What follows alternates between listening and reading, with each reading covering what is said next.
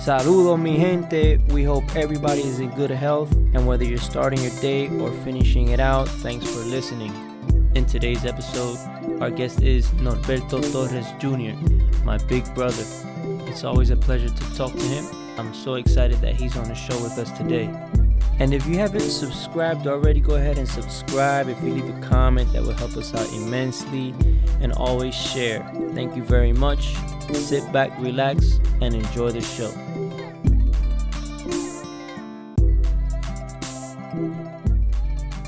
All right, bro. So let's get to it, man. How long have you been a pastor's kid? You don't have to say years. You can say my whole life. Pretty much my whole life. I know that Dad started pastoring, I guess, when I was around 7 years old, and I'm going to be 50 this coming March. Yipes. So whatever that time is. Yeah, somebody will do the math. Yeah. Yeah, man. You're a pastor now as well. Yes. How long you been pastoring? We've been pastoring.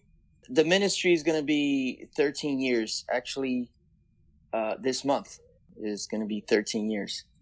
Time flies. It does. It's incredible. Yeah, that's crazy, man. You've been there 13 years. Do you think that being a pastor's kid had anything to do with you being a pastor right now, or you think that it's separate from that experience? It's both a yes and no question. No, because because I'm a pastor's kid doesn't mean I had to be a pastor. That's all. It's always a calling from God. It's not something that's handed down from generation to generation, where people might think, it's a career. It's more than a career. It's a calling, which is different. So in that sense, no. But in the sense of all the influence that I've gotten from my dad and my mom, yeah, definitely it has prepared me. It has shown me a lot of stuff. It's kind of funny because my father or dad, yeah, he never sat us down to tell us, oh, if you're ever pastor, this is what you got to do. He never sat down and told us that. We just saw what a pastor should do. We always saw that he was firm and, faithful, always looking for God. I remember sometimes coming into the room, like the living room, and Dad's praying there. All the lights are off and he's kneeling down and he's praying. So in that sense, yes, it had to do with me being a pastor, with the influence that I've gotten from Dad. When did you feel that calling, like a pastoral calling? I don't know exactly when was the calling. I always wanted to do something for the Lord, and every time you go to campamento or there's a big service, and you pass to the front because you feel God tugging on you and you want to get closer to Him and you want to do His will. I always felt like there was something, a calling. I thought that maybe it had to do with music. I played the guitar. I thought that for a while, I thought it had to do like, you know what? I'm just going to go out and give conferences. I'm going to be one of these people that they're going to invite to the convention, and I'm going to bring a conference on whatever topic, because I like to teach, which is another thing that secularly, that's my job. I'm a teacher. So, I always felt that calling, but specifically for pastoring, I didn't want that. Yeah. I knew what it was, what it is. But, there was a time when my father was about to retire, quote unquote, from a church, and some people from the board of the church, the leaders, they suggested to my father to leave us as pastors. And, that's kind of like when I really started thinking, is this really my calling? And there was a big, long process, tough at times. But long story short, when my father left the church, to retire, we decided to go to, look for another church, because we didn't want to be any kind of disturbance for the new pastor, because my father was a pastor for that church for 28 years. So I didn't want people to come to me and say, oh, look, your father didn't do that. You know, your father doesn't do these things that way. So we figured, you know, let's just look for another church. And in the process of looking for another church, we found a church which we thought, yeah, this is great. This has a good children's ministry, which was very important to us, and also Bible based, of course. And we said, okay, I think this is the church. And one of the services that we went to, a preacher came. Nobody knew. I didn't know him. I never seen him before. And in that church, they didn't know that we were, coming from a pastoral family. We didn't tell anybody. So we were just like regular people coming in, trying to find a church. But then we felt that God spoke to us through the message. And when we went up to the front, God just started speaking directly to us and telling us, this is the time to do what I've called you to do. You know, you have to do it now. You know, and very, very specific. He said, talked about how the experience that we had gone through, which I don't want to go into details, but, very specific. And the Lord said, now is the time. So that's when we really decided to plant a church, because that's what we did. We planted a church. The change that Dad made when he left there is one of my personal, I don't want to say worst memories, but a bad memory I have as a pastor's kid. And also I was talking to Misai, which is our brother. That's one of his not so fond memories of being a pastor's kid. As far as your experience, we all come from the same parents. We were raised under the same roof, the same way, but everybody's different. What was your least favorite memory as a pastor's kid? Whether you were younger or now? I mean, I don't know if anybody ever brings that up anymore, being that you're the pastor now. There's, different things that can come to my mind. Now, if I were to say like now, as pastoring right now, the people that know Dad and Mom, they're still kind of comparing. Yeah. Comparing me with him, and we're all different. Like you said, we're all different. And it's not that they do it in a bad way, but I kind of smile. Yeah. But, inside I'm saying, well, I'm not my father. That's not how I am. So that's kind of, not such a good thing. And I don't take it personal, but when I was small, I remember one of the things that I didn't like, as being a pastor's kid, and probably not every pastor's kid has this experience, because, well, when we moved from New York to New Brunswick, the church was at the bottom, and the apartment, I don't know, I can't say the pastor's house, because it wasn't a house. It was the pastor's apartment, I guess. It was upstairs. And I remember a lot of times, many times, that, people just go upstairs. They go upstairs and, I need a drink of water. They just go and grab a cup, open the gabinete and just go. And I'm like, hey, this is not your house. This is our place. Yeah. You can't just come in here and invade. But that happened many times.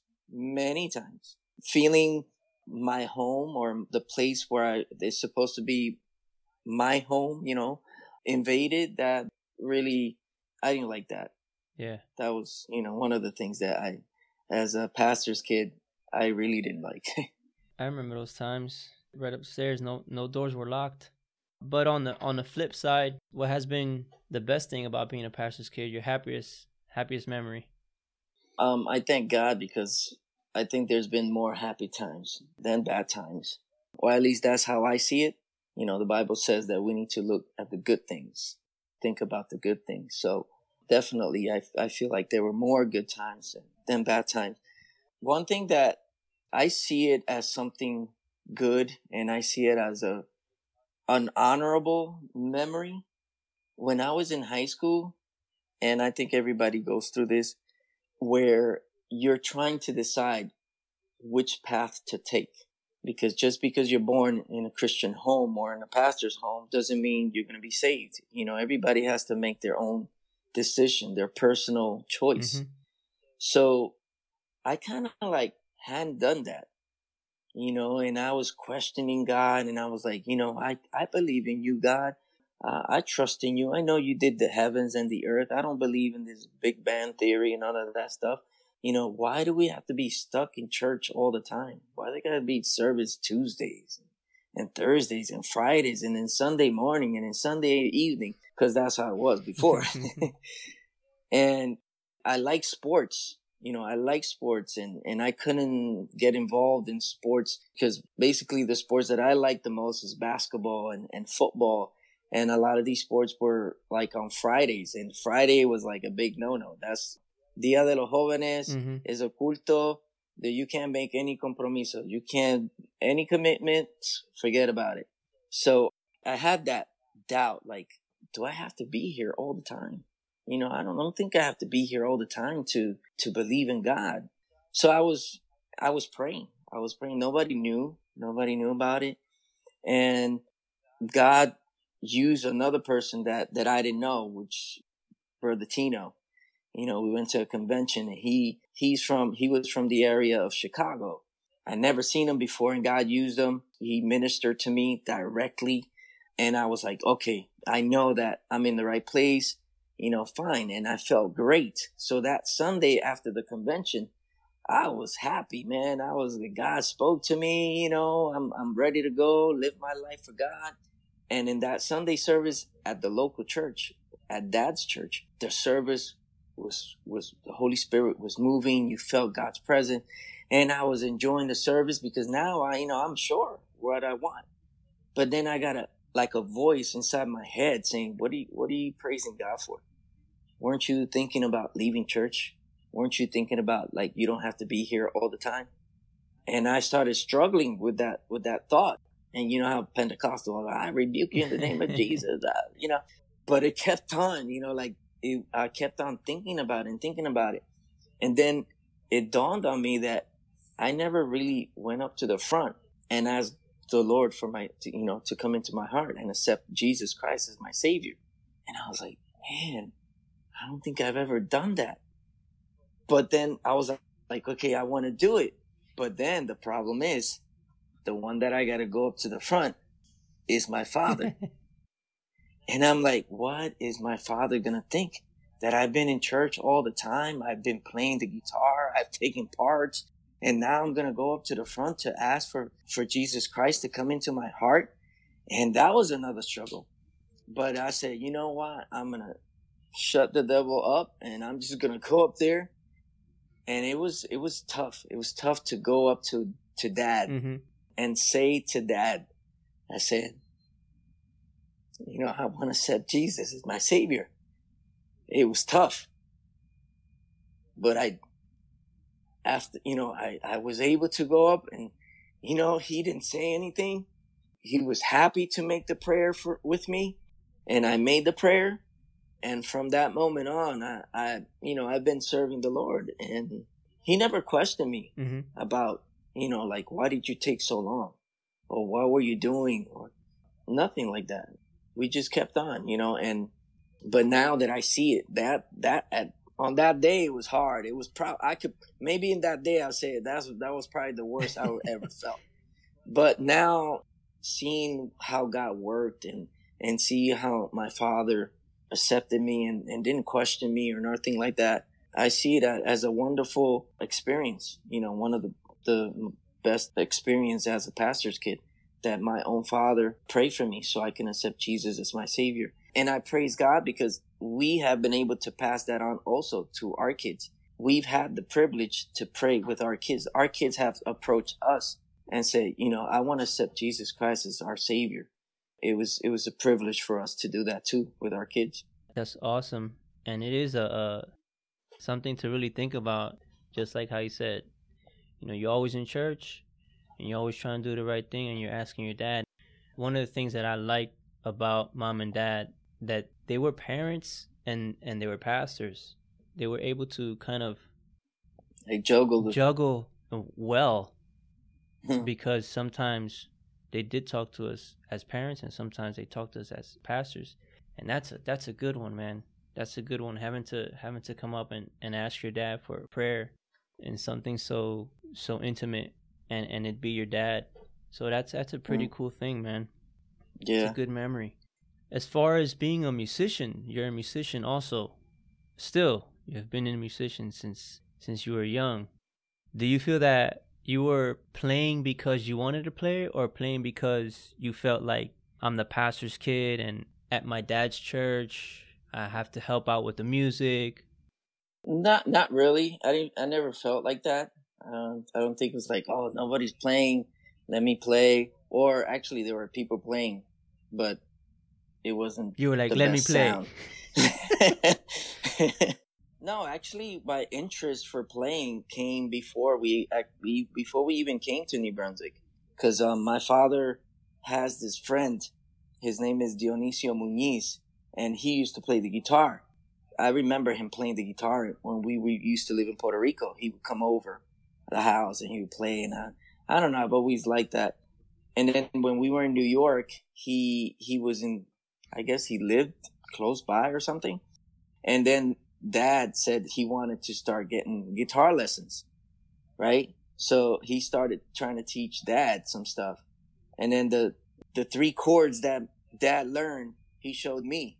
And then from there on, when we came to New Brunswick, was when I really got more into it and learned more about it, and then practiced and became the musician of the church.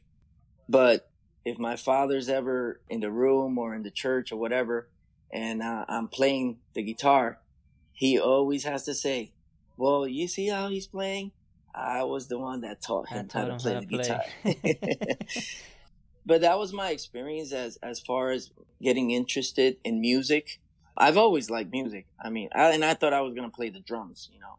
When I was in the church in Puerto Rico, I would sit right next to the drummer, and I would do the air drum, you know, and all this stuff. But my wife, she says she thanks God I was never a drummer, because she says if I was a drummer, she probably wouldn't have been interested in it. She don't like the banging stuff. Yeah, that's funny. So, man. But that's how I became interested in music, and you know, and I was listening when I was listening to the interview with Misael, our brother. I started remembering a lot of the stuff, how it was before, you know, how we all started. It was crazy because the way that we picked up the ear, you know, we developed the ear for the music was through this lady that she never learned. She didn't know about music. She could sing. It was Paquita. And I remember, like, before I wasn't practicing, before it was somebody get up there and you try to find where they're at and you try to follow them. And that was on the spot right there to try to get the key where the person was singing at, or at least trying to sing, some of them. You know, we would look at her and she would nod with her head, you know, side to side, like, nope, that's not the key. Nope, that's not the key. And just, that was her. And then when she would say yes, I'm like, okay, yeah, we're on the right key. And then start playing the progression. The progression, right. You know, and it was thinking back and remembering all the stuff. It was great. It was a great experience. And I'm going to tell you something, bro. Those songs that Paquita and Maribel and Millito, those songs weren't easy, bro. No. Yo, they had some crazy changes.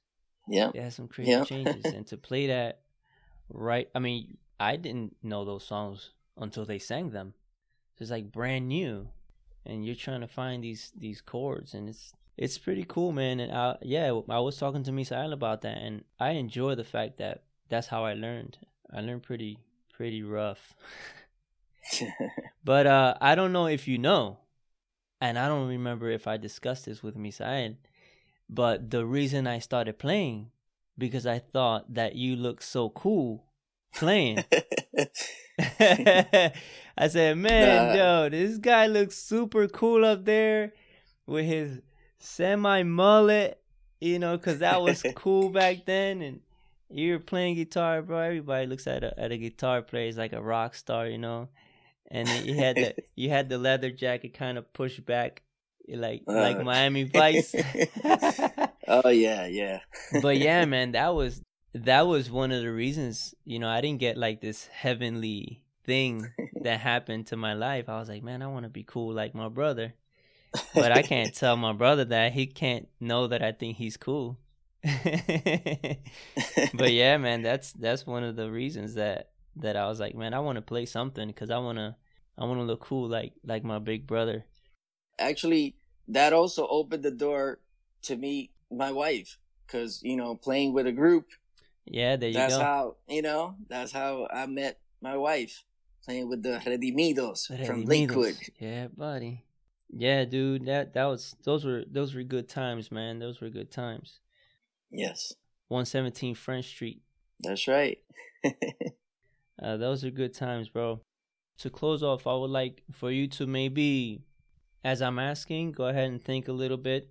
For a person that is maybe your age, maybe a little bit younger, that is in church, that is maybe a pastor's kid that's listening to us right now, that has gone to church and maybe has lost their way, what are your words to them as far as, because we all go through some struggles, we all go through some rough times, and we all have our doubts because everybody's, we're all human.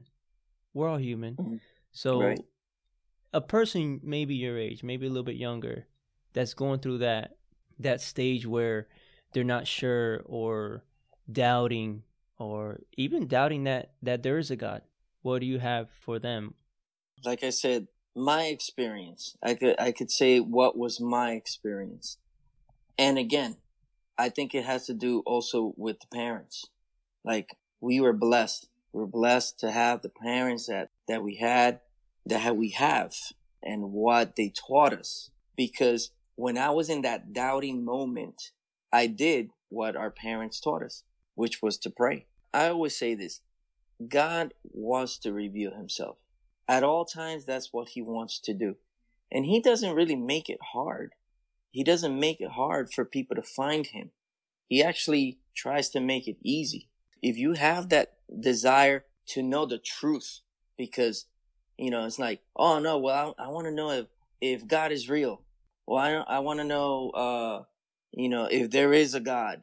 No. If you just simply want to know the truth and you say, whatever's out there, whoever's the creator, and I'm not saying, any religion is good, as long as you follow that religion. That's not what I'm talking about, because we don't preach religion. We preach a relationship with God, that's what he wanted from the beginning. That's what he established from the beginning, a relationship with God. And that's in every human being. I was telling somebody just the other day, I don't really believe, I'm sorry, but I don't really believe that someone can say, oh, I don't believe in anything. Oh, I don't think anything, all these religions, this God stuff and faith stuff is not true. Because that is part of us. That is part of the human being. And it's always going to be there. And the human being is always going to struggle with that. And they'll try to cover it up. They'll try to cover it up with addiction. They'll try to cover up with trying to get a high position, being successful in life. And they'll try to cover it up. But no matter how much you cover something up, it's still there. It's still there. So have that honest, truthful question and said, I really want to know what is the truth. And God's going to reveal himself to you. Who told Abraham that there was a God? He thought about it for himself because it was inside of him. And God revealed himself to him. God speaks. When you really, from your heart and honestly look for that, God reveals himself to you. And then you don't have to rely on somebody saying something or the other. You rely on your own relationship with God, which is the best thing, because now for sure. You're not going by what somebody else tells you. You're going by what your experience, what your personal encounter with God has been. Personal relationship. Yeah, that's it. Thank you for your words, Pucci, Norberto. Sorry about that. Thank you for your words, man. I really appreciate your time. Thank you for being part of What Would a PK Say. It's an honor for me to have you on the show. You're my older brother. You still cool. Even though I don't have the half mullet. Yeah, nah. Well, now you're cool because it's cool to shave your head now. So you still look like a rock star though, bro. Well, I don't know about that, but well, you have your twins. If nothing else, you have your twins to tell you, Daddy, you look awesome. Yeah. True. No, but I'm also privileged to be a part of this. I'm proud of you, of how God is using you, because this is a way of God using you too. You're reaching people, so that's good. That's the whole purpose of this, to reach people. And somebody is like, what? So what? What does a PK say? Well, everything has to do with the Word of God, our experiences with God. So I'm sure that this is reaching people and making people think, seeing things in a different way.